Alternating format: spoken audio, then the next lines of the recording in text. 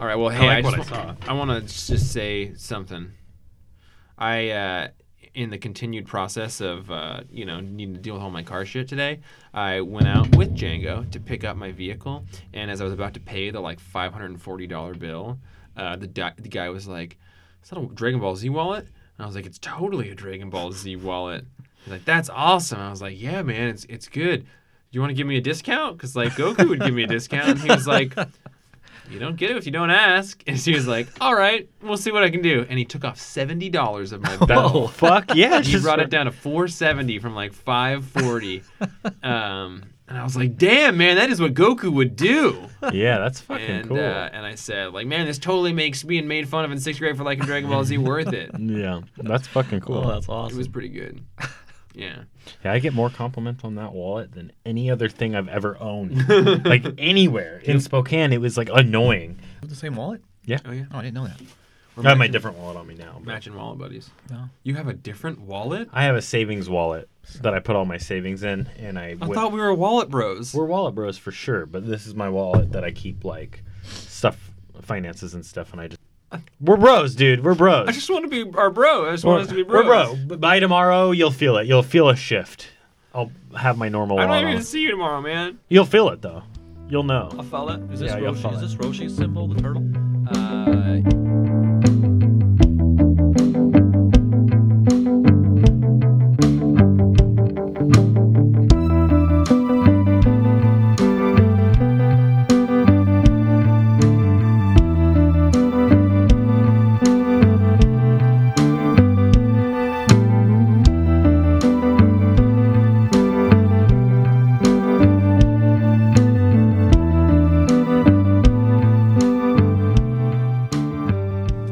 Perfectly Accessible Podcast, episode 121, the United States of America's premier comic book podcast. Beating down the doors of fame, here we are, winding down our tenure in the Pap Cave.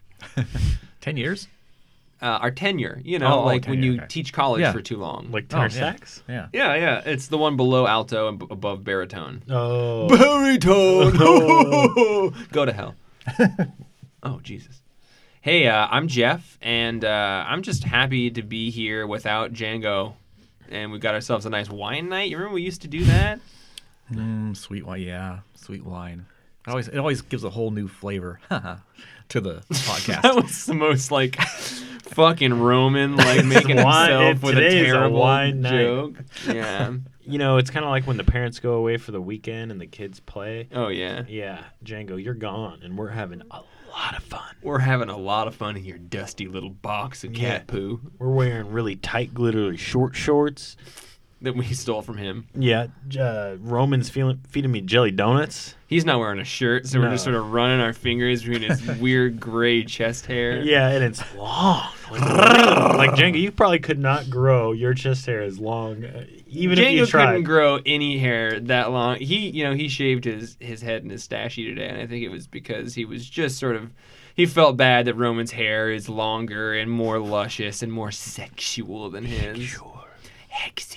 It's like a big old nest of love.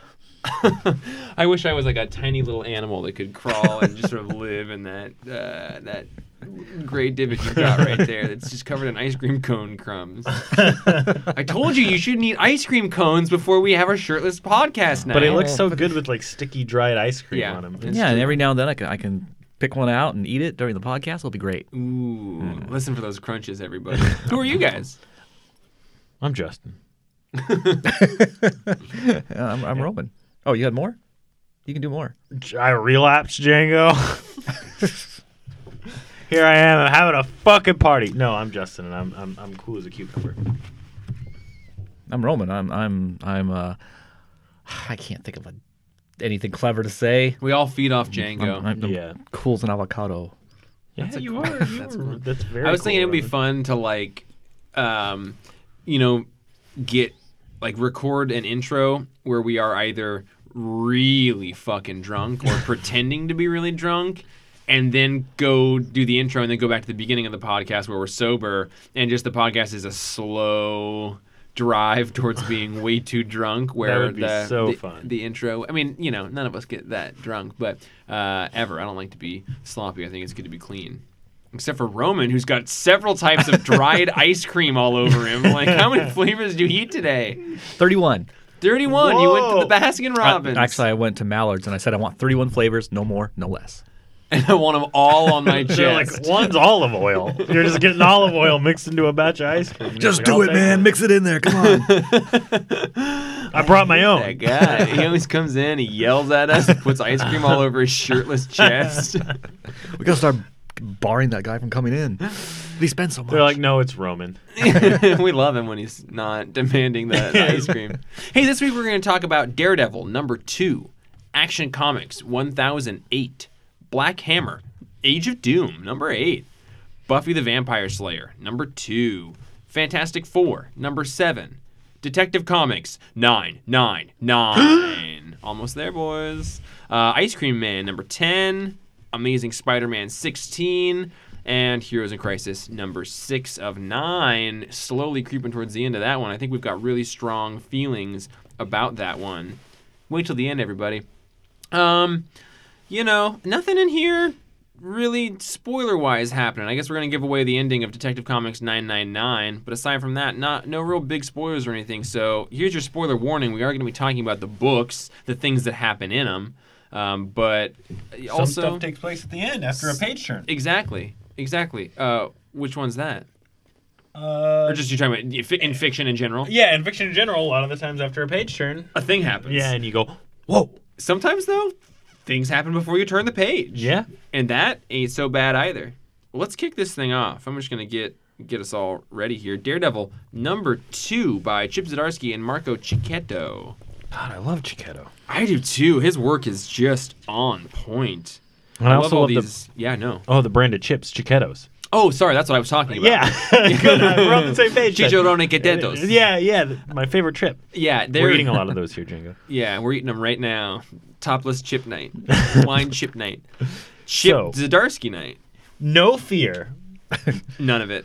Well, and we know it here in Daredevil number 2. Justin, you were talking earlier about how Chip is planning, like he's talking about he's done a lot of lighthearted stuff, but he thinks it's going to be a kind of fun, exciting thing to just go real fucking dark in this issue. Yeah, he had that little PSA, and then he kind of said another thing after that, because I think he was like, I think I'm just going to get really dark in this PSA, and then later his comment on it is that he actually wants to explore darker stuff and thinks Daredevil's like a perfect character, so he's going to try to get real dark. He's the Marvel Universe's punching bag. Yeah, he is, and I love it. I love a hero that just gets whooped, but gets back up, the strength to get back up.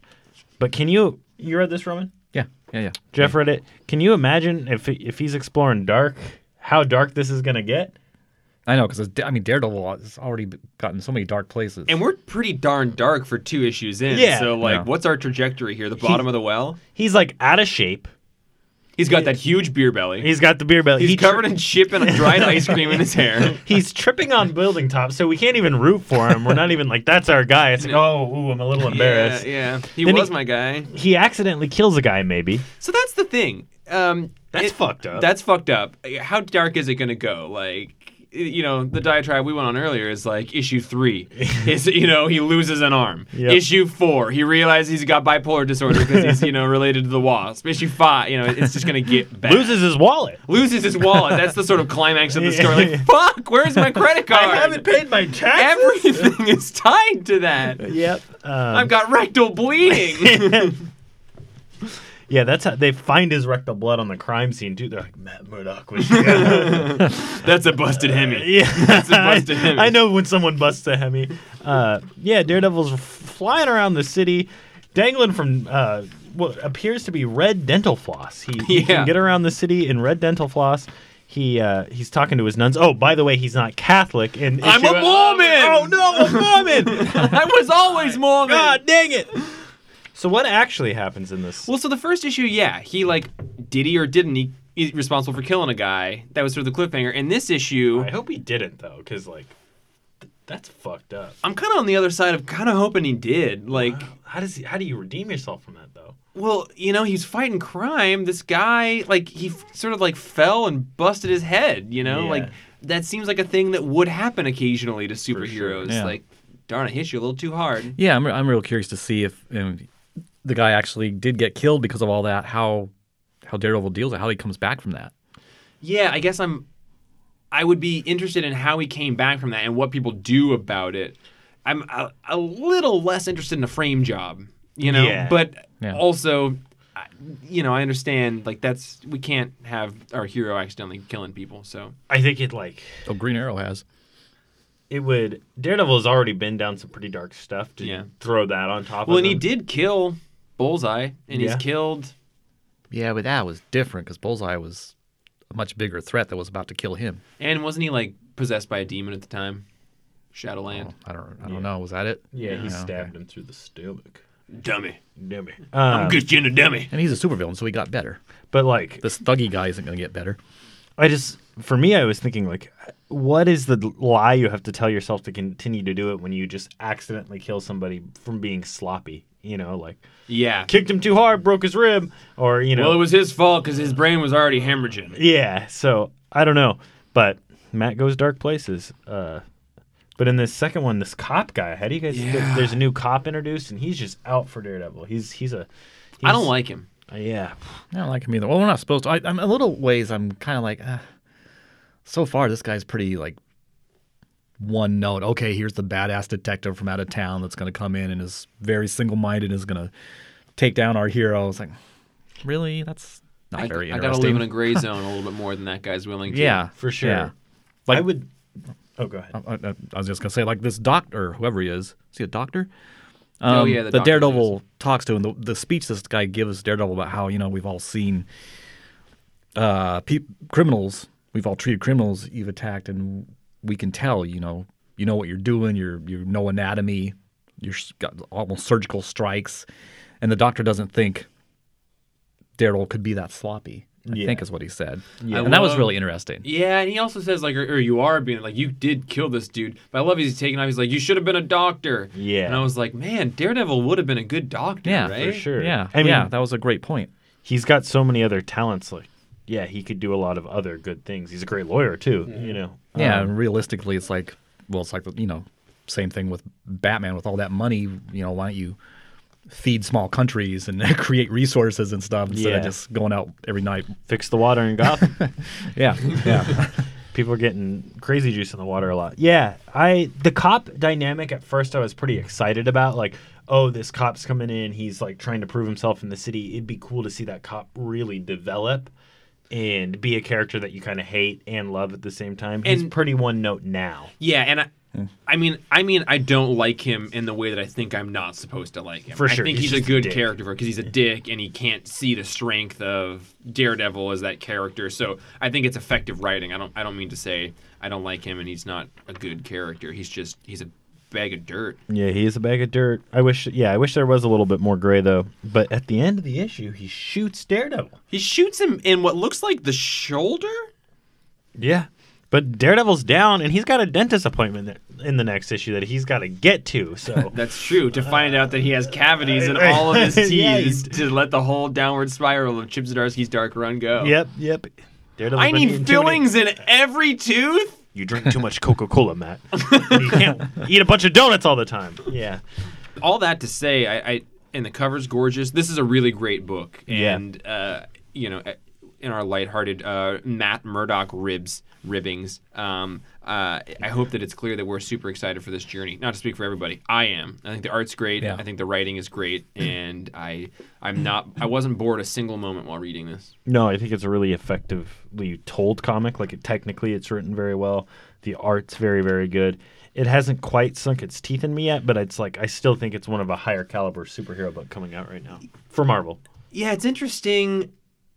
Back in the day, like when we were young, or maybe before my time, but like in the 90s or 80s, I think justifiably so, but we look to have the teeth sunk into it real early on, and I feel like a lot of our favorite runs probably needed like 6 That's true. to like 10 issues, and I hope we're moving towards an era where there's more of that going on. I feel like in the last like couple months, there's been a couple things where we've been sort of like, this is a good issue. I'm excited to be a part of this, and I'm excited to see it build, and it has built. I hope this is one of that. I looked for the teeth to be sunk in all so soon. I want a good hook because we see so many issue number ones that An Image is really like yeah. captured that feeling of like just really loving an issue. It seems like nowadays we're pushing comic sales rather than series sales. Yeah. So you get, I don't know, less patient. I'm less patient as a reader. I am too. Like there are some independent books that I really liked, but it took me a while to get into. But now I'm just like, nah. This was a pretty good comic. I'm not going to stick with it. Yeah, and like, also maybe that's just the privilege of working in a comic shop. For We're sure. not paying all the dollars for it, so we got to examine our privilege a little bit. I do. yeah, I do as well. Maybe we're drinking from the fire hose. I give Daredevil number 2 a 9. Ooh. 8.5, 9. I give it an 8.5. That's Justin saying that. Oh yeah, this is Roman. I'll give it an 8.5. Nice, we're all in Quit the same. spraying that fire hose. Oh my God. Action Comics 1008 by Brian Bendis and Steve Epting kind of out of nowhere. Didn't he do the previous issue? He did, but it just seems so weird to me that he's gone from Marvel to DC to working with Bendis on a Superman book, which is strange. Well, that's Ghost Rider without his flames. I really liked this issue, but I'm on record as being like kind of stupid fanboy about the series at this point.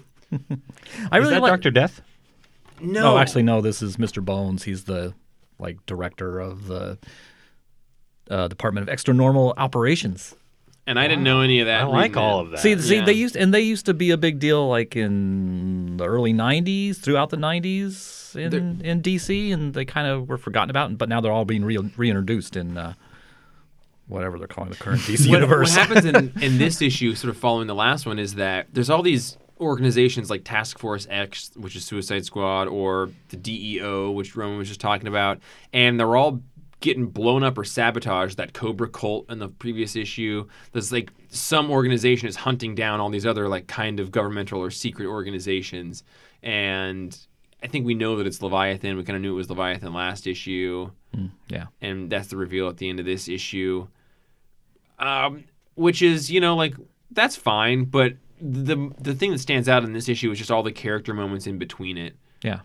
I love in this bit there's a part where Amanda Waller meets up in disguise with General Lane, and they're talking and in the last issue I had been on record as saying I really love that Lois interaction with her father about sort of like, I'm in love with Superman, like, I know you hunt Superman, but isn't all a father wants for his daughter to be with somebody who loves her and values her and trusts her and respects her with this truth and honesty and vulnerability and In the American way. and the American way, and he jumps over tall buildings and it's just a big old jump.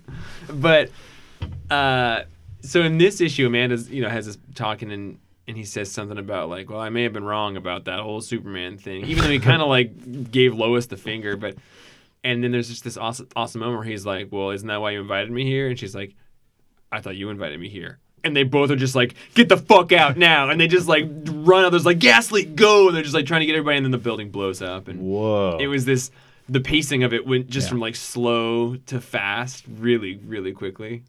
Yeah, that was really well done. I really enjoyed this too. It's funny. Epting, his art, I feel like his art is usually better than this. This is weird, yeah. But because there's something weird. It's not about bad. This. Yeah, it's not bad. If it was anybody else that didn't have that expectation, that Epting expectation, it'd be fine. Epting stick. Nah, fuck it. Yeah. There's some really good stuff here, but man, the bit where Amanda like shoots General Lane, I don't exactly track what happened there, which I don't know. I was just sort of reading it quick, but there's this sort of moment where he gets shot and he's laying there and this hulking figure is coming towards him and he's got the saddest face on. He just says Lois ... and then it just zooms in on his eyes and then it's black. Like, Who is that? I don't know who that is lurking next to him, but I got like real daddy issue sad looking at that. I was like, Yeah. oh man, dad's dying and he doesn't get to sort of come to terms with how much he loves and values his daughter, and he realizes like there was just a really good moment there. But Roman, you said there was a big reveal at the end here. What was that to you? Like I was sitting there with you when you read it. Did I? I don't remember now. I was trying to remember. I was trying to get that scene because I was a little lost there too. I was like, why did? Well, I think put she chunks shot him on him? because she thought there was some kind of camouflage tech, so maybe this wasn't Lane. Okay. Or maybe that's not really Amanda. I'm not sure, but I think she suspected it wasn't Lane, but it turns out it is. What is the reveal? It's just that she shows up and she's like, Leviathan's coming. Oh, it wasn't a reveal. It was next issue, the question. I love the question. I love the question. I'm just excited to see the question. I've been in throwing Metropolis. these out today. Go for it. Oh. Can I get a fist bump, too? Yeah. Oh, yeah. Oh, thanks. But Thank hang on. you. You gotta charge it. Oh. Wow. Zap. That was very zippy. Yeah. Sounds like a Roman pig. Yeah. Yeah, Justin, I would recommend getting on here so you can read about the question next. You got question coming up in Tom King Batman, and you got the question coming up in Action Comics. Oh, love that's the right. question. Yeah. Tom He's King's gonna be back. writing them. Oh man, It's gonna be good. I want to see a Tom King question series. Man, you would talk easier if you weren't also trying to lick dried ice cream. Well, I know, but I can't. Off your hair, I have man. no impulse control. That's true. Yeah, you see a wolf around raw meat. That's roaming around the iced cream. Yeah. Got hairballs. I would give this one an 8.5. Not the strongest issue of the bunch, but I love it. This run can just go. I'm so happy to read it every time. It's consistently like one of the first books I want to read. It generally is the first book I read. Seems me real too. timeless still. Yeah, Yeah. I'll give it an 8. Real good stuff. I didn't read it, but just flipping through it, he's doing some real clever shit, it seems. Like, Superman's in it, but he's also making you care about other characters because having so much Superman would make it a little boring because he's very powerful. It's very, Superman adjacent. It's very everything around Superman. But it's Bendis. He has a back and forth that doesn't feel overtly chatty. It feels like people talking, and I'm just in love with it. Yeah, I it love seems Bendis. real Maybe what smart. Bendis is writing is that they should change the name to Adjacent Comics featuring Superman. Black Hammer, Age of Doom, Tumbleweeds. number 8. If Django were here, he would Foley a cricket, and he's very good at that. Yeah, he is. Hey, let's all do our Django cricket impersonation. Cricket. Cricket. Cricket. Did you guys hear? I'm cricketing. Hey, did you notice I'm cricketing? This is just all for Django. Yeah. Hey, Pinocchio, listen up. Black Hammer. Wasn't that cricket in Pinocchio? Jiminy Cricket, Roman. Yeah. For fuck's sake. Wasn't he in Pinocchio? Black Hammer, Age of Doom. I'll tell you what I really like about this is that there's a cover, and you open it, and the first page is like a full single-page splash page of a fictional comic that looks like Tales to Astonish, and I just kind of flipped from the cover to the inside cover, and I thought that was very satisfying. Weird. My copy didn't have that. In my head, I thought, I'm kidding. It did. Your jokes are killing it tonight. when I saw that, I thought, what the fuck? I was confused. I was like, what? That's a soundbite. When I saw that, I was like, what the fuck? Yeah, it's true. I want my money back. This is the first issue of Black Hammer back from the 2 stand-in issues that had Rich Tommaso on art. What did y'all think of that? I like this one a lot better than the Rich Tommaso ones. Really? Yeah. I like the art a lot better, but I liked the story in those Rich Tommaso issues. I don't even remember what the stories were in those 2 issues. I'll tell you what, the climax was that they realized they were fictional characters inside Jeff Lemire, and they crawled out of his consciousness. And saw a bunch of writers of comics as like gods. a bunch of, What, really? Yeah, and it was It got Looney fucking Tunes as awesome. fuck. It was Seriously? some of my favorite stuff of the entire series. Yeah. Did I miss an issue? Maybe you thought it was a tie-in or something, but yeah, Colonel Weird gets out there. And he's making like, friends with that duck. I still can tell you guys are pulling my No, leg. I promise you. And they go far That's out of not the... your leg. And you see a bunch of writers conjuring up these worlds. And you can't see their heads, but Jeff Lemire's clearly standing there in his plaid shirt, and there's a bunch of writer. I retract my earlier comment because I don't think I read that issue. None of that sounds It was familiar at all. so good. It was so fucking cool. Yeah, that was Justin had been gone for a year, and he came back and he mainlined a bunch of Black Hammer issues and got there, felt and it was good. it was rad. Though Dean Ormston, So on good. this book, is so good. Having him back felt really good. I don't even really mind what was the Rich Tommaso. Rich Tommaso's art. It's kind of all ready. It's the third all red brother that no one talks about. yeah, it's almost too polarizing to even have an opinion on. It's that's just its thing, and it's all right. But this, it works real good. Yeah, this artist is amazing. I felt like the last we saw our heroes, they were out in the metaverse looking at the writers. There hasn't been something between that and this. No, so like the last we saw these guys, we awoke on the spaceship. Spoilers to Black Hammer. Yeah, I have some real Spoilers, fucking... yeah. But they awoke on the spaceship, and we realized that they all think they're on this farm, but they've actually been stuck Right. in this spaceship in stasis lock. And Colonel Weird and Lady Dragon. Lady Dragonfly had created that fiction so they could exist there, because if they were to have died, then the like evil Galactus parallel would have risen. But if they stay alive, like And if they kill him, yeah, something would fill that space. Yeah, like, yeah. They're trying to keep cosmic balance. yeah, so they had to like stay in a hyperspace lock. And Abraham Slam was like, I want to go back to the farm, but somebody was like, no, we can't do that. And they all sort of disappeared. And then we spent 2 issues with just Colonel Weird, who went somewhere else. And met all those other heroes. and Yeah, some like writers forgotten and shit. heroes, like the untold stories that live in the subconscious of creators that don't create those stories. Yeah, and that Duck. duck. That Justin Duck. I fucking want a love that- shirt with that duck to give to Justin Yeah, so bad. I love that duck. He's so cool. But so anyway, this is we've learned that where the heroes went is this. Yeah. So it's another layer down of whatever. Like, at this point, I feel like Jeff Lemire could just keep putting layers of reality below it, and I'd be fine. Like, okay, now they're here. But I do want to go back to what the hell's going on. I want to know, like, yeah, I wanted that. Like, the first, thrust of the story was that they were on this farm and they didn't know why they were there, and they had some memory, and now they've been moved to a city and they don't remember who they were. They're in the original city. Yeah. And it Yeah, just Spiral her. City. Is it the same time? Is it? It's as if what I read it as in this issue, it's as if they weren't superheroes and they're consuming the superhero fiction. Like Abraham Slam's reading a different hero, though the Martian guy, he's just leaving Earth with a partner. Yeah. So it's like as if Anti-God had never showed up and they never, I don't know. Yeah, they never formed. Yeah, it doesn't look like any of the heroes were ever heroes, really. Yeah. Yeah.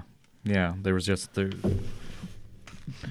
versions of the heroes were just in the comic books these people read, and I love the way that portrays just the lives are so average and just the dissatisfactions they all have in their lives.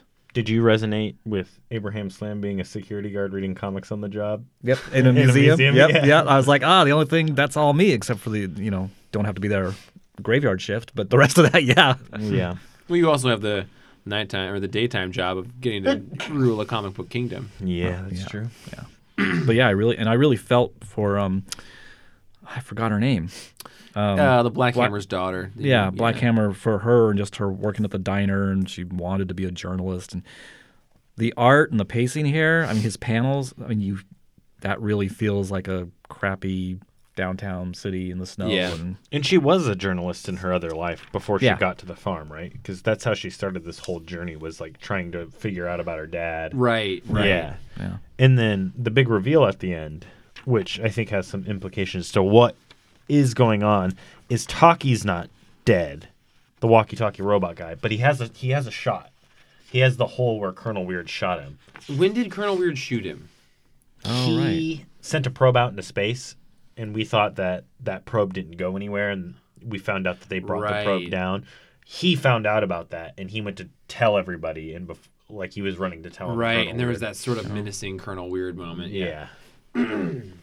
So, yeah, and I love the way that was drawn. He lights that match, and he lights this, retro vintage Victorian candlestick holder, and it was very evocative. Yeah, that is an awesome shot right there. Yeah.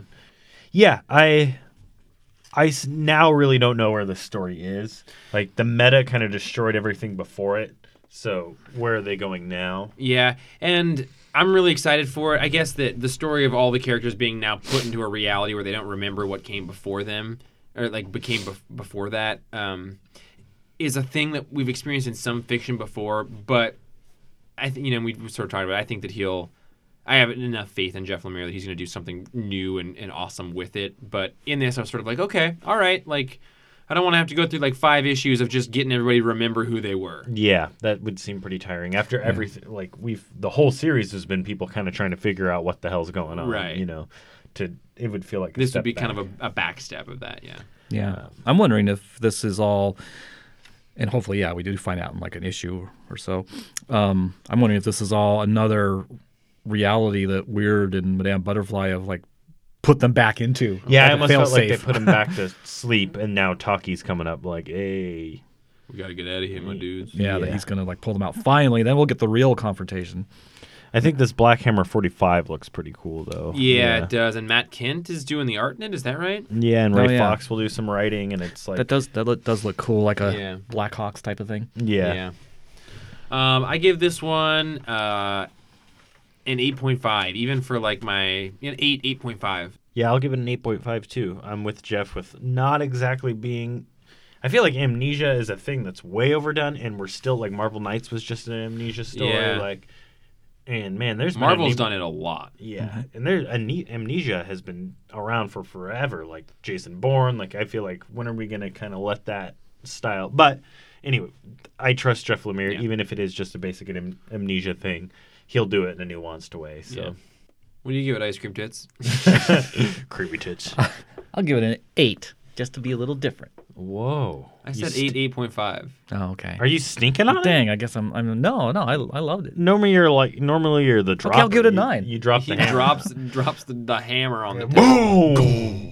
Whoa! Wow. Oh, wow. Man. Wow, is Those that Rocky glitter Road? shorts. I'll give it an 8.7. Wow, there That's you not go. a real score. Come on. Phil is shaking his head back in his glitter shorts. What is over that? there. Olive oil ice cream?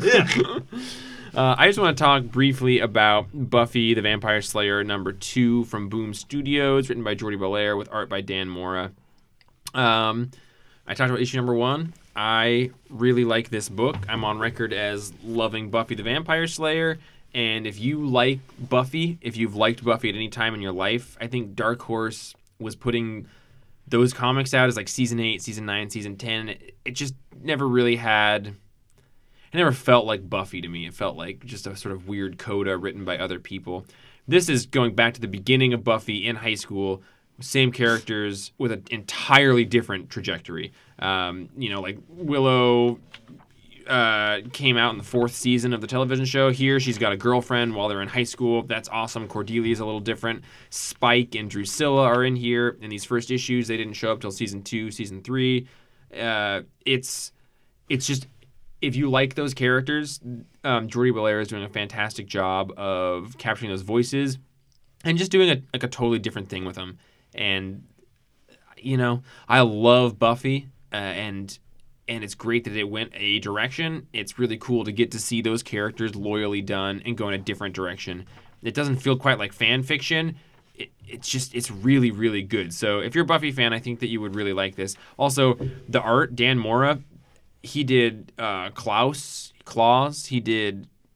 By the way, the head of Boom was talking to us, and he referred to Claus as Klaus. So I was just like, fuck, man. I know it's Santa Claus, but if the head of Boom, who puts the comic out, is saying Klaus, then no one's allowed to correct us when we say it wrong. Which somebody always corrects us wrong, no matter how we say it at the shop. But the art is amazing. It looks so much like those characters without having the problem of feeling photo referencey. Dan Mora is an amazing artist who can sort of extrapolate facial expressions and not ever...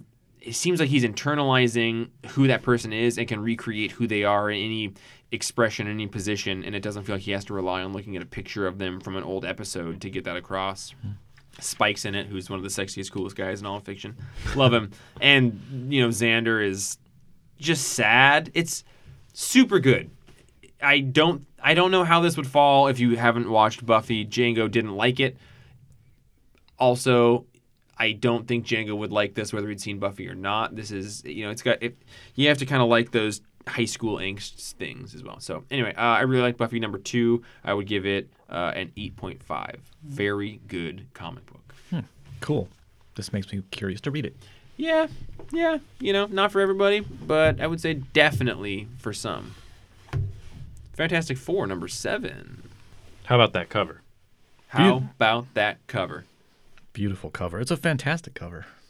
Quit licking those tits. Tell me about it. This was the issue that I really felt like you've often felt with this series, where I was like, man,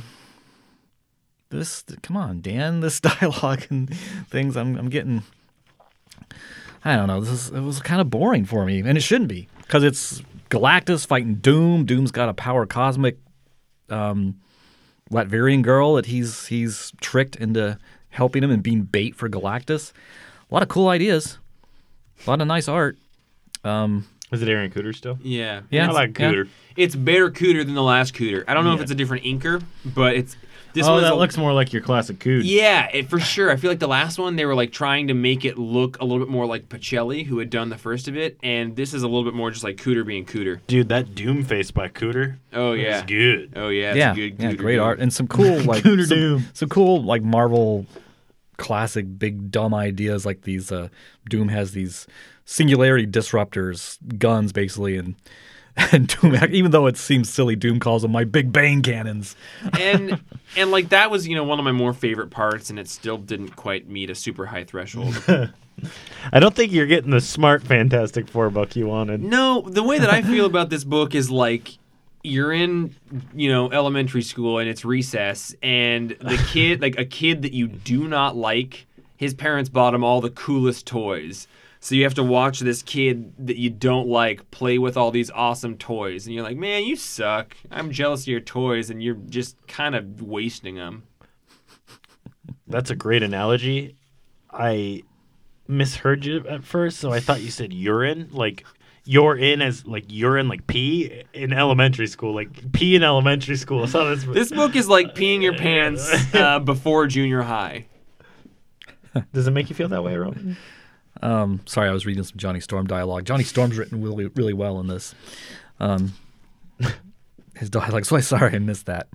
You fuck. You just reading your comics again. Yeah. Yeah. That You just doesn't- missed some, like, gold. That was Jeff when and I were talking about peeing. And when you're a little ourselves, kid and you yeah. pee on yourself. We're nervous. I was reading and Johnny's. excited. I was reading Johnny's dialogue and eating some Rocky Road chips off my chest. It was- So one of the lamest things to me in this is like they fell Galactus in one small panel with this girl just sort of flying by him. Krakoom, you don't even see the contact point. Like Galactus is up being crazy awesome Galactus, and like whatever the terribly named character is. What is the name of that character design is terrible Is as it well. Victorious? Yeah, Something? the character's name is Victorious. Right. And she flies by him. You don't even see the moment of contact. It just says Krakoom, and then Galactus goes down. And you're like, all right, we just No one trips Galactus. beat Galactus by non-contact punching him. I don't know. I'm gonna give it like one or two more issues, but I'm pretty bummed out by it.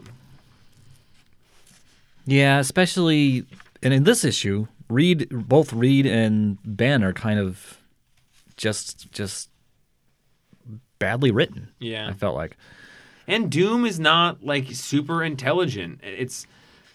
I guess while I was reading it, I was thinking about what I always tell people when they're like, well, it's not my Superman, or it's not. I'm just like, no, it's not. Let it be what it is and try and enjoy it. And I'm finding myself on the other side of this being like, man, this is a crappy version of these characters, and I should just enjoy it. But I don't even enjoy it. Nothing sometimes- that I love about the Fantastic Four is in this.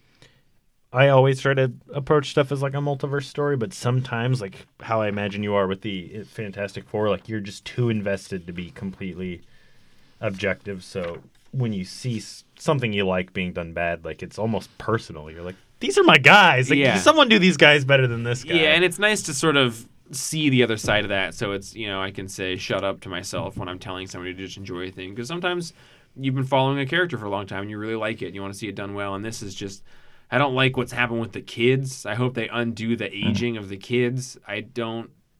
What I like about Doom and Reed is, their intelligence and their interplay with each other. And this is not that at all. Yeah, it's not But the art is very pretty. It's pretty. Yeah, it looks great, and yeah, I'll stick with it, I guess. But yeah, I am surprised because I loved Dan Slott's Spider-Man all throughout the years on that, and his Silver Surfer, and I was really looking forward to his FF. So I'm hoping this picks up. Yeah, I mean, yeah. hopefully. I it like the picks fact up. that Reed goes Nova and phases Galactus for a few seconds. Johnny goes nowhere. Or yeah, geez, what did I say? Reed? He just stretches, man. He's Yeah. the stretchy one. Reed goes Gumby if he goes. Reed goes Gumby and strides across the landscape a few times, and that's kind of cool. Man, did you guys see those like old Gumby things, like where he goes to the moon and stuff? Like, was there a Gumby movie? Gumby was a cool character, but scary as fuck. Like, there was some nightmarish, weird shit. I fucking loved Gumby, man. Yeah, I mean, his Pokey. horror Pokey, yeah. For some reason, I just thought you were gonna go really dark with Gumby. Again, my Gumby was imagination- inherently dark, Yeah, I man. thought So you were gonna, Gumby's covered in pee, and it's 5th grade.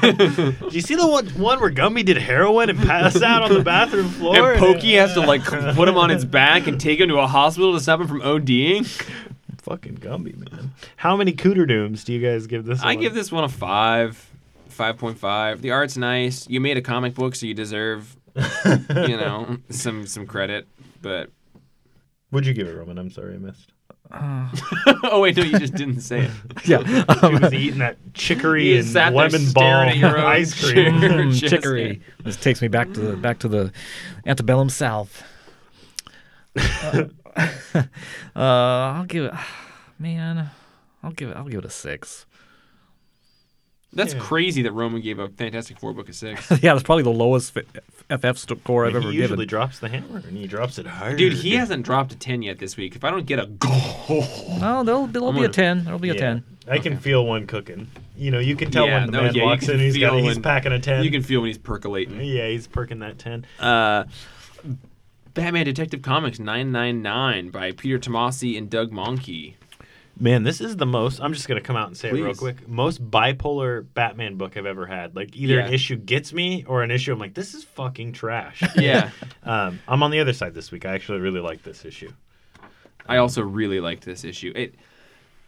I think the last 2 issues I was very tired of this mystery of who's orchestrating all this stuff, what's going on, who is the bad guy here, and what we find out in this issue reframes all of that and made me appreciate the sort of languishing in these moments that happened. Yeah, and the monster wasn't very threatening or captivating to me. It's like, oh, he just is like ookier and more monstrous every issue, but he's not really doing a whole lot. And the fact that it's a representation of like it's all Bruce's villains as like all the things he can solve, like it's the ultimate crime engine Yeah. thing, is cooler than just like, oh, I'm a monster that kills everybody. So spoilers again. We said at the beginning, not huge spoilers, but we're going to reveal the mystery here. What we find out, what happened at the end of the last issue, what happens here is that Bruce is actually just in a tank, and it's his birthday. And the way that he celebrates his birthday is by trying to teach himself a lesson. So fucking cool though. he creates this reality where he is solving this impossible mystery, and everyone he loves is dying, and the villain is the sort of homunculus collection of all the evil things that he's encountered, and it's just sort of for him to ultimately get to that point of realization, and he's like fighting himself who is rapidly aging and explaining this to him, and then he busts out of the tank, and it's just this weird, I don't know, and then like he's sort of saying like, yeah, I'm just trying to get better. I want to teach myself these things. I need to create these challenges for myself. And Alfred's like, man, last year the death count was this number, which was less than the year before it, which was less than the year before. Like, you're helping and you're getting better. But it was such a good, like, Batman is so psychotic. He has to constantly be testing himself and becoming better at any means. And, like, he has a dialogue with essentially his child self. Like, I have to bury you and let you go away in order to continue to be this guy. And, like, he revisited his child self. And, yeah, I thought it was, like, that is who Batman is now. Like, that's modern Batman, the guy, the unrelenting, like, crime solving to the point where he, like, puts himself through fucking hell in order to be better. Like, that's the optimum, man. you know? And it really did, redefine my appreciation for the previous issues. Yeah. I really liked it. Roman, what'd you think of this? I really liked it too, and that was a surprise. That's not where I expected it to I go. guess I loved that it was like, oh wow. A simulation. Yeah, it was all Bruce's doing. It wasn't Hugo Strange or anybody else. Like I was thinking. Do you think that was a bad thing? Well, I don't. Maybe it's too simplistic to say bad or good, but burying his child self, because I took it as, okay, good. You're burying the Trauma. the trauma, yeah, the child self that can never be satisfied because that person is gone. Yeah, I mean, I read it as kind of a good and a bad thing. Like, what a sad thing to have to do, but as well as like, there's some kind of internal growth from it. But I don't know, just like every day on your birthday, you go and talk to the part of your trauma that has like cracked you forever. Is terrifying, but kind of a beautiful idea. I'm totally with you. That was sort of my interpretation of it, and having that tragedy or that trauma be this infinite well of growth for you, like the idea that he revisits that on his birthday to continue his growth and to become a better crime fighter.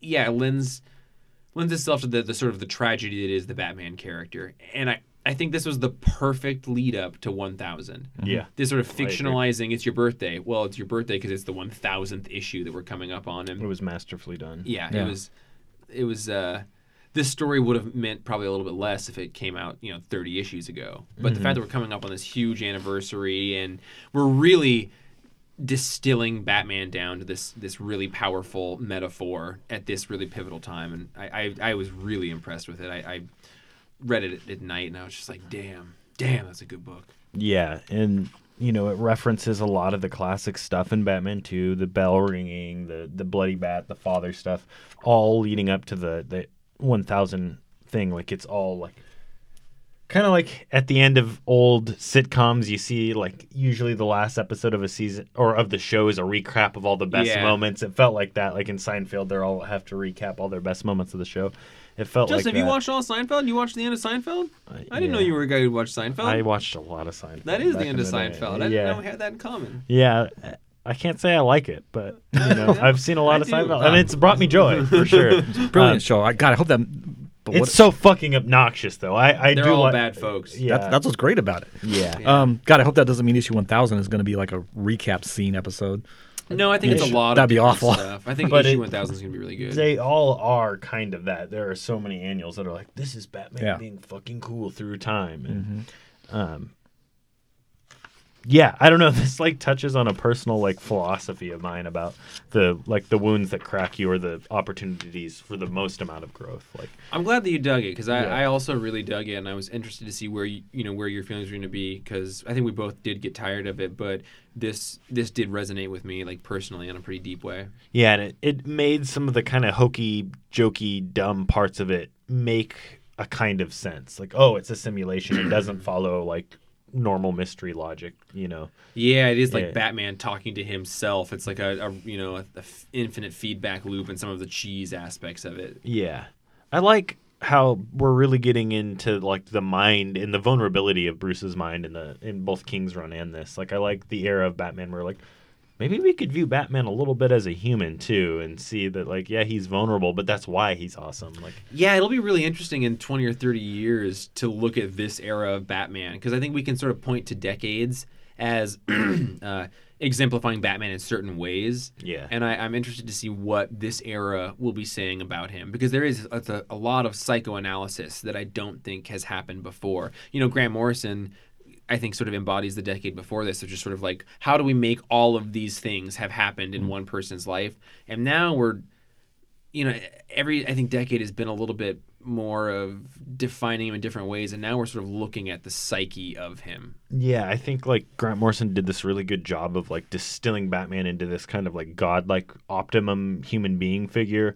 Like, he's done it all. He's always has an answer, always finds a way. He's like the human will distilled as a person, and this is also it's that, but it's making it that makes you idolize Batman. Like, I was just like, man, I just want to be a willpower engine, and this is like, I kind of just want to give Batman a hug. For like, sure. Like he's really humanized. Batman's being humanized again in a way that I think is necessary because he's been a badass for so long. Like, it's good to also be like, man, poor dude. Yeah, because he's the byproduct of trauma and damage. Yeah, and I love at the end they go have dinner with Leslie Tompkins. Yeah. And I love the fact that actually dead. I love the fact she's alive. They even had ended it with a great Teddy Roosevelt quote that's totally fits this whole. Read that quote Batman for thing. me. Oh, you want me to read the quote? Yeah, I'm gonna take off my ice cream covered glasses. He's got sticky thumbprints all swallow over that dairy. Ew. Yeah, swallow the dairy. There's not one among us in whom a devil does not dwell. A devil. At A some Debo. at some time, on some point, that devil masters each of us. It is not having been in the dark house, but having left it that counts. Roman, and you looked at me afterwards.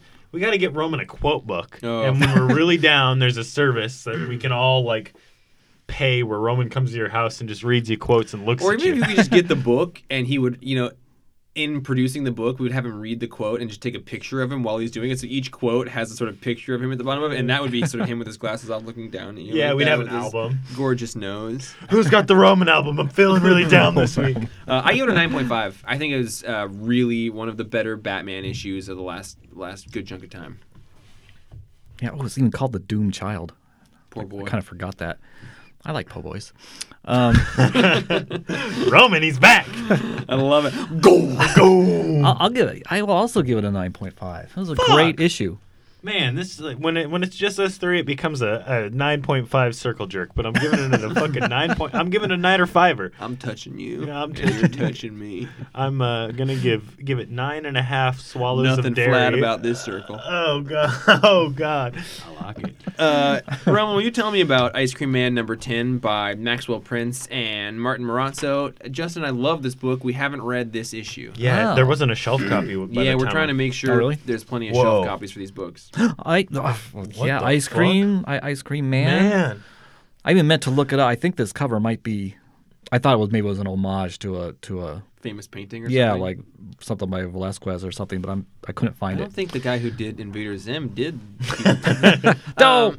That was some inside baseball humor. Does this follow up on that last issue that we had, which was very more on the mythos of the Ice Cream Man and the Man in Black, or is this back in the normal form? No, it does follow up that mythos. It's set in Mexico in 1919. The previous issue was kind of in Old West, but not Timeless Old West. not Timeless necessarily Desert. Earth Old West.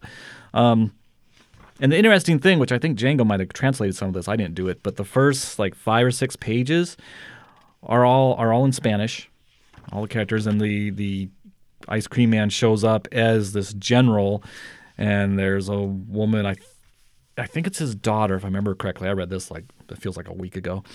Yeah, we're recording this a little bit late because this is the 4th week in a row of late comic books. Yeah, and her secret lover, this little young, like 17, 19-year-old cowboy shows up. They're going to run away together in secret because she wants to escape the household and her father. And they make plans. You don't need to go too Okay, far okay. into it because I'm not to be selfish and say we get to spoil it for all the listeners, but I don't want this spoiled. But I'm actually really excited to read this. Yeah. Well, they make plans, and the young cowboy in love meets up with the cowboy archetype, our hero, Yeah. if you want to call him that, who gives him advice that the young guy doesn't listen to, and goes back to meet up with her. Whoa. And things happen. Beautiful artwork. The Ice Cream Man reveals himself. It's just really and it's about love. It's all about love, and there's some quotes in here like "love is a bridge, but it's also a border."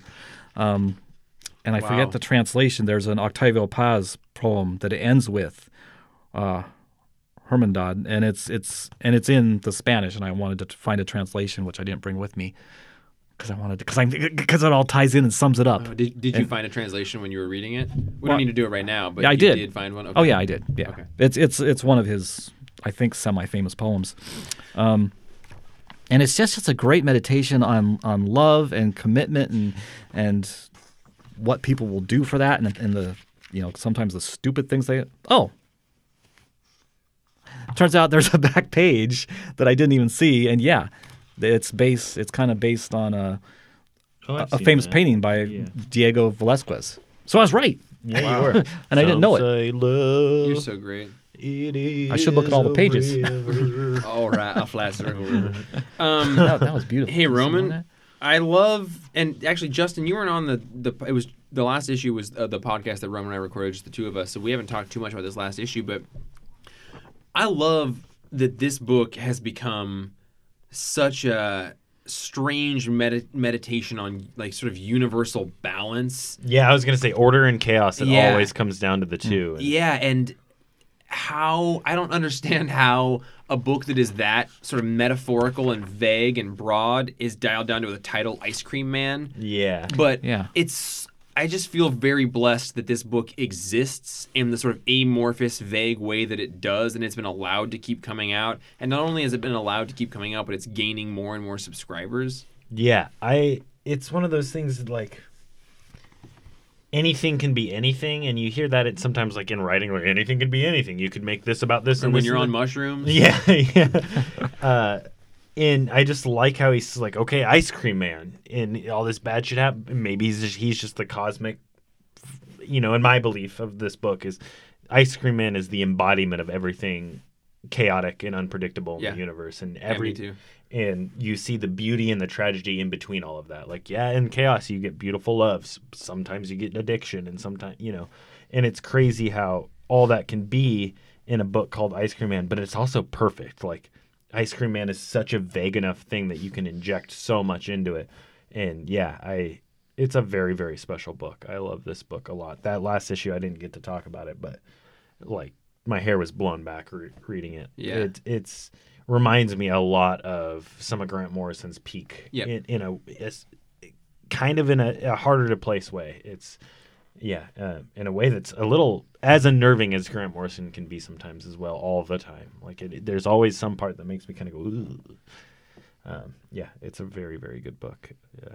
We're lucky that it's coming out, and if you're not reading it, everyone should read this book. It is like it's a meditation. It is. Yeah. It is. It's what I think comics as a medium can specifically do that not a lot can. It's a thing that gives you a space to think about things in a deeper way. Like, that's my favorite thing that comics can be, and that's not the only book this week that does that. Yeah, for sure. So we're lucky, but it really that's exactly the right way to put it. Like when comics can create a space for you to think and feel, and this book consistently does that. And I guess Justin and I are talking the most about this issue that we haven't read. So Well, a space to think and feel, and also this poem, I can't remember exactly, but it's about kind of the creative force, creating man scripting things, but also being scripted by that force, which ties into everything that we think that we're seeing hints of with both Ice Cream Man and the Cowboy. I don't know where this is going and what it's going to be, but I think it's going to be one of the bigger, better series in a long time. For sure. I want to hardcover it because I love the art too. Junkie Quitely. It's like it's heroin addict Frank Quitely for sure. Yeah, and it's such a overall a pleasant surprise because we all thought this was just going to be probably a pretty good horror book. Yeah. But nothing more than that. Can you imagine if it didn't have the sales to go past volume 2? Ooh. Like it's just slowly gained more and more, but this is volume 3 that we're in right now. But in that sort of, we were talking about like, relying on hooks early on in series, like this book hasn't really shown itself until the last like 4 or 5 issues, and we're only at 10.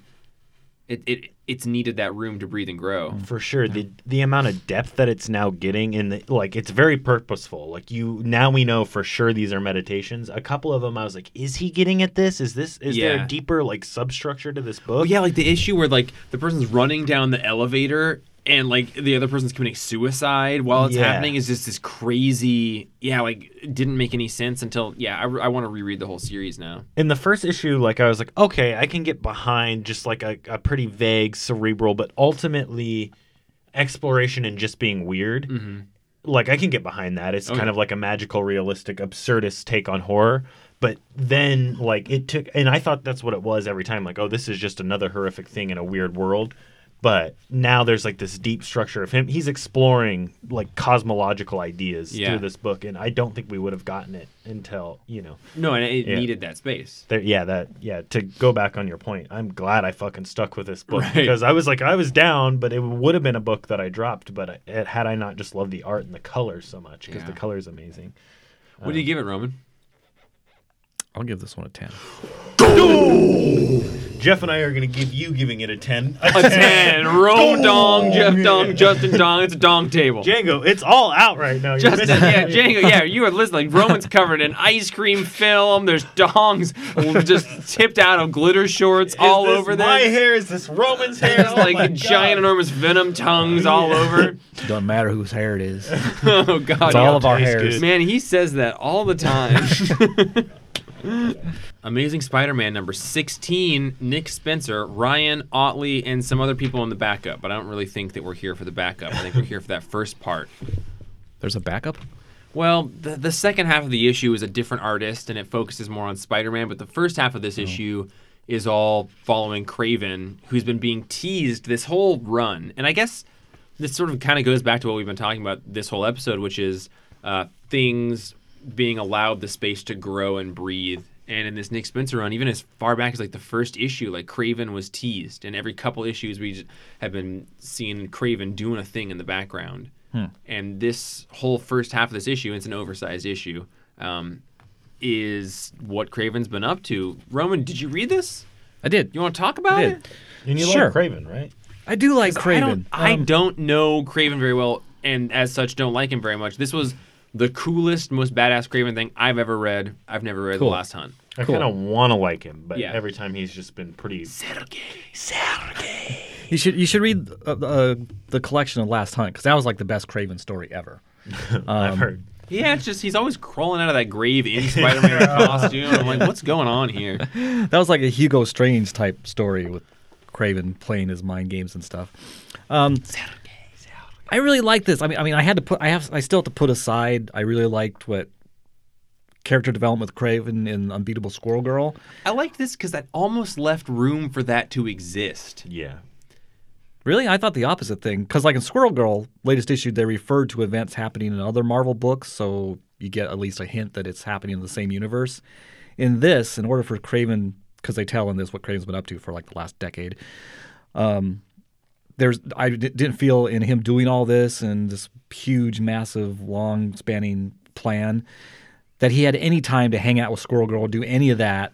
And My read on it was that maybe that Squirrel Girl Kraven is one of these clones. That's what I that got thought was my away. read, too. oh, that would work. Okay, cool. I can go with that. And so I was like, it's really cool that this allows us to have evil Machiavellian Kraven, and just like Roman will tell you, all these clones die, but maybe one or two got away. Yeah, And- that's perfect. That didn't even occur to me, and I can totally go with that. That's all I need is a little bit of explanation there. Sweet. Because I really like Kraven's plan here. I really like the whole setup, the He's lead up intimidating. to it. Yeah, and hot. Yeah, all the and smarts. Because before we've always, other than like Kraven's Last Hunt, he's a really good hunter. He's like the Punisher of the jungle, kind of. What does it mean, though? And that was it. Yeah. And here you see how good he is at strategy, at long-term thinking, at this whole big, huge plan, and so detailed, having all these clones created he kills off his original kids, has all these clones created so they can fight it out and determine which one's the best, and that'll be his actual heir. He has himself cloned, and then he goes to the high evolutionary to have them accelerate, grow. So they're all aged acceleration. Yeah, just so he can determine who is the very best of his progeny to inherit everything he's got. And so Fucking like so evil. But Yeah, as that and- story is being told to us, we're hearing that like he cloned his kids and he loved them, and there's these moments of them all celebrating as a family and him being a father and them growing, and then it's not simply that he was. Yeah, he's a complex motherfucker. Yeah, I mean, he actually did love him. I mean, he has a moment here where he breaks down, and it's very touching. He's very complex. For somehow he enlists the Taskmaster and Black Ant, who I don't even remember where this guy came from. probably Nick Spencer's superior foes or something. Oh, probably, yeah. And they've been his henchmen going out capturing all the animal-themed and named villains, because that's what he's going to use for his to be hunted. What we haven't mentioned is he created all these clones, and then he sent them all a letter to go seek out a certain animal. Mm-hmm. But one of them, who was like the strongest, then killed the clone that gave him that note, and then he went out and killed every single other clone. So now Kraven only has one child, and it's the strongest child. And that was this sort of when that clone child tells him that, he seems like he does cry and he's sad for a moment, but then he says how proud he is. Yep. And that was fucked up. That was what I was like, this is fucked up. Yeah, it wasn't according to plan, and it's very sad and upsets him. But at the same time, he's like, "Oh, my boy." It's not quite how I wanted it to get here, but this is the end result that I It's wanted like anyway. watching so. Ashton become an employee. Yeah. I'm so proud of him. Yeah, I'm sort of hot and cold with Nick Spencer's writing on this. There's some issues and arcs that I really like. I don't care for it much when it's Ramos on the art, so I think that a lot of it does have to do with the Ryan Otley art. An artist can really change how I'm engaging with the writing. But, this Craven development stuff is awesome. It's the most impressed with that character I've been.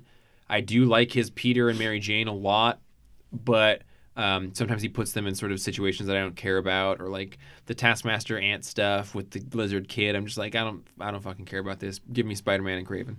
I give this an 8 for that first portion of it. The second part, a lower score, but I give this one an 8. It's a pretty dang good comic, and it made me excited for this Hunted arc. Yeah, I'll give it an 8, and yeah, for sure, the backup, the last half of the thing, the lizard stuff. 6.5. I was going to go lower 5 on that, maybe a 4. Ooh, oh! What do you give it, Justin? I give it a 6. I have been so with this book. He's making me like Craven. I used to think Craven was a donk. Even with that awesome costume? I mean, his costume's sweet, and those knives are cool, and all that shit is real cool, and I love his mustache, but, I was like, why a hunter? Why is that intimidating? Why is everyone afraid of this guy who's just a dude who hunts, and, he's a poacher? Yeah. But, Scorpion has a giant tail. Mysterio's got a fish head. Green Goblin throws bombs from a glider. Green Goblin is the fucking coolest. No, I'm saying like, those are cool villains. Why is a hunter guy anything? Okay. But now, he's a fucking tactician, smart, spooky boy. Yeah, So, we need to do a 6. read of Craven's Last Hunt, I think, going into this event or Yeah. something, and do a talk about it. All right, guys, I think that we've got to read a thing that's going to involve some dongs on the table again. Yeah, for sure. I got mine ready. Take the glitter pants down. Mine been at I already my did. ankles. Yeah, I know. Your pubes are covered in ice cream goo also. I hope it's ice cream goo. You can tell mine's out by the smell. Ew. This is clearly a podcast for boys. Yeah, and for editing. Jeez. Well, speaking... Oh my god, I love this issue. Heroes in Crisis brought back number Narc. 6 of 9 by Tom King and Mitch Gerrits on the main art duties here. Who the fuck is Narc? Narc is the best That's what they guy. should have called this issue. Who the fuck is Narc? No, I told because and I don't want to speak for Django. I don't know for sure his feelings on this, but when I was talking to him yesterday, I was like, I think that like this series is already polarizing, but I think the people who have liked it are also going to be polarized even more by this issue because it doesn't move the story further in a significant way. And Really at all. yeah, it's just a meditation. But I said like, but for to speak for Roman and Justin and I think this is the kind of book that we love. And I guess I finished this issue and it was late at night and I went to the bathroom, and as I was going to the bathroom, I was thinking to myself, some comic books are entertainment. Some comic books are a sort of meditation. Sometimes when you read one of those, you wish it was the other thing. Mm-hmm. But it's always art. And this to me, it just made me feel like, yeah, this isn't necessarily entertainment. It's entertaining for me, but it's also like a part of my journey as a person. And it's art and it's important, and it doesn't need to fit into a 9-issue maxi series or mini series. This is an important piece of art, and it's also entertaining, but it's also not necessarily what someone is coming in to spend $4.25 on to get the rest of this story. But I don't actually know for sure Django's feelings on it, but I don't think that he was as hot on it as I was. But also I apologize if I'm speaking for him. I think that this book is our generation's, our moment, I guess, our present time's Watchmen. I think this book is, in a subtler way, as socio-political. It is just talking about our time and what it means to be a person these days, as much as the Watchmen did then. I'm super, super with you in that boat. I think the three of us with our 3 paddles in the middle of this lake with the calm water all around us. That's reflecting the stars. This book, I closed it and I was like, Aaron, and I just told her, I was essentially this is why comics are fucking amazing.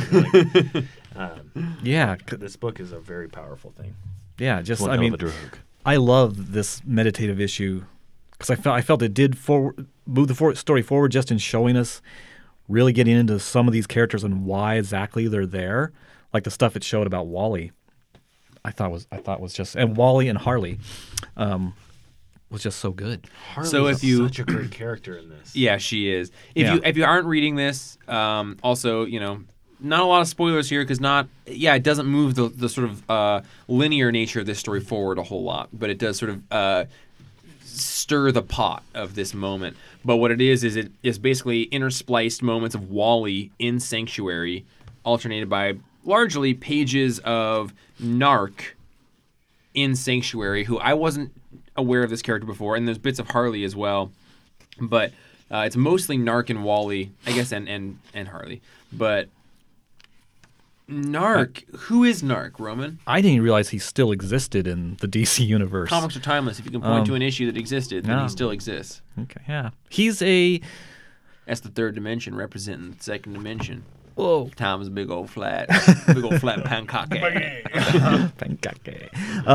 He's a, I don't know, originally Neanderthal, then later said Cro-Magnon, or the other way around, caveman that somehow was brought forward in time, joined the Teen Titans in the 70s, hung out with them for a few years, and then disappeared after the Crisis. I think maybe they brought him back and had some other thing before he got killed. I don't know. But that's who he is, basically, and I didn't know he was still around in current Marvel DC universe. And in one of those storylines, something happened to his brain, and he was able to read great literature and stuff and philosophy, which in this issue he's philosophizing a lot. And it's beautifully done. It's really good. Kate's. We got a whole page of a Kate's poem here. Yeah. His whole thing about just what it means to exist, and when he's talking about Plato and the cave and that analogy and the philosophy, it's like, wow. When I was someone who fancied himself a philosophy guy, my very first introduction to it, and I was a kid who carried Plato's Republic around with me in high school everywhere I went, was that first allegory of the cave. The first time I heard about the allegory in the cave, I still think about the allegory of the cave sometimes, and so to see it portrayed and then also the holographic thing is also very allegory for the cave. The technology they use. Yeah, the people in the Sanctuary who are sort of. Sanctuary is this computer hologram that basically allows the person to create whatever reality they need to be in to be healing. Yeah. That part was awesome. Him having conversations with dead philosophers is a thing that I think all of philosophy is predicated on, so that was very, very cool. I love Narc, man. I love Narc now, this sort of big, naked, muscular man who just is sort of philosophizing. And to me, so much of it came down to him sort of just wondering, was it better to exist in the past when you didn't have this high-functioning brain and it was all about surviving? And all you needed to do, and that's the thing I think about all the time, is, we're burdened by all these thoughts. We can think. And because we can think and because we can worry, we worry all the time. We make ourselves sick. Yeah, but before, when it was just as simple as don't die. You just got to stay alive. The lead singer of Tool, they talked about in a live performance once that back in the old times, life was just about waking up, gathering food for the day, protecting your family, and then at night building a fire and celebrating that you made it through another day. Mm-hmm. And that's such a beautiful, simplistic representation of what life is and should be and can be and was, and we can never return to that. So how do we sort of make that exist in our high-functioning brains now, and what are these downsides of our brains? And I think there's also, that was sort of what I felt was the main thrust of his conversation, but he also bounces around a lot, and I think that any one of you guys may have gotten a sort of different main meditation there, but that was just a meditation that I really liked. I really think it's that meditation, the meditation also on man who is forged in violence outgrows it, but then turns it in on himself. Yeah. We grew up in a violent world. We learned to survive and adapt to violence, and we're ultimately at our core a type of violent being. And when we can't put it on others, then we'll put it on ourselves.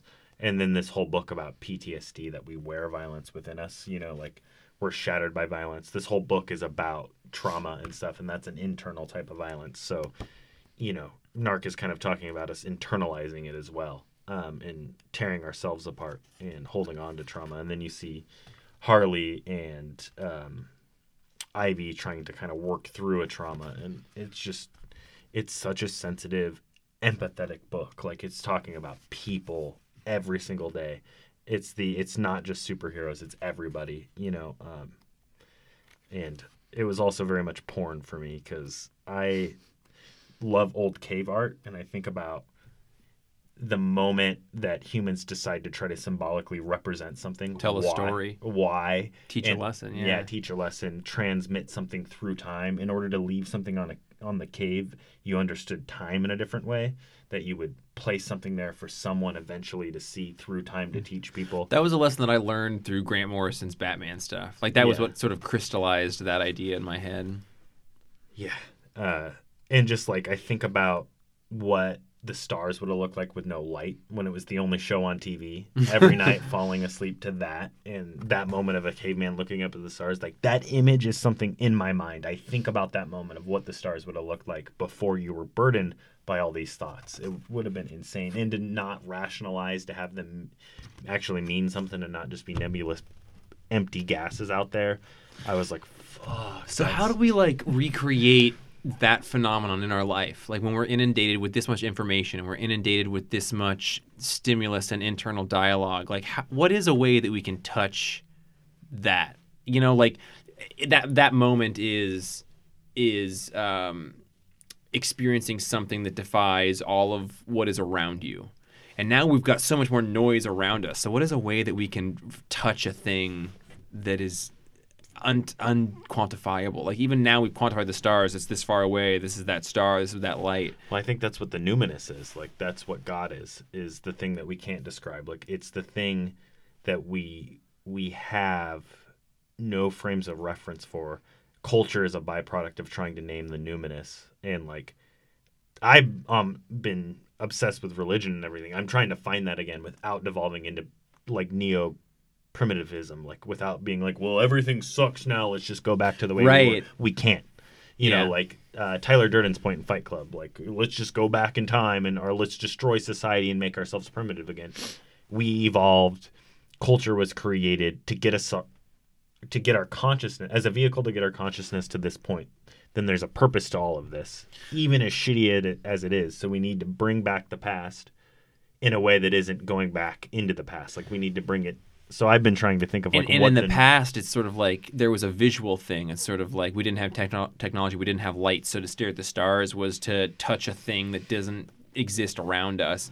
And I guess what you're just saying kind of makes me think that, like, yeah, now we do sort of lack a visual representation of touching that thing, but it still exists as an idea and it still exists as a concept. And so you said the numinous, and it is like, yeah, it's no longer is it a journey that we can go on by looking outward. To find that same thing, to go on that journey, we have to look inward to touch those things. And I think that we were going on that journey inward by looking outward in the past, and now maybe, unfortunately, we can't look out to also go inward. We just have to be able to have the strength to visualize and metaphorical, go on metaphorical journeys inside and find those prompts within ourselves. And I don't know, like, maybe we're off topic, but like, this is what I fucking love about this comic, is that it was making me think about these things, which is comic books don't need to just be entertainment. For sure. And I have watched the readership of this comic book increase and decrease. I've seen your normal comic book fans bail from it, but I've seen people who don't normally read comic books come in to start getting it. And I think that's really interesting. I hope I didn't think that, like, now it's today's Watchmen, but the more you say that, the more we've talked about it, I do agree. It's an powerful, important book about this moment in time that we're living in, and we're using comics to discuss it, and that is a pretty incredible thing to say. It is. Because, yeah, this is about trauma and the psyche and all these deeper issues behind the heroes and villains' actions. Yeah, I think we as a culture are fragmented like these characters. We're broken and we're traumatized. Our psyche's been traumatized, and we can't go back to what's the caveman guy's name again? Narc. Narc. We can't go back to be narcs. We're broken. We can't. There are things in place in the way we think and feel because we've advanced through time in a certain way. And I think he's talking about Locke and Hobbes. I think some of the philosophical movements we've placed have solidified in our mind in a way that like we can't go back to a primitive state of mind. So like we need to start thinking going forward again and going on those inner journeys again. And it's art like is a part of that. We can't really think about just people as a whole at this point because we think about what country you're from and then what country from what political party you're from and then what political party from what region of that political party. And like it's so hard to have a unified front in any way. And in this, it's in the past and that we can't go back to that sort of cohesive initial river that we're all a tributary of now.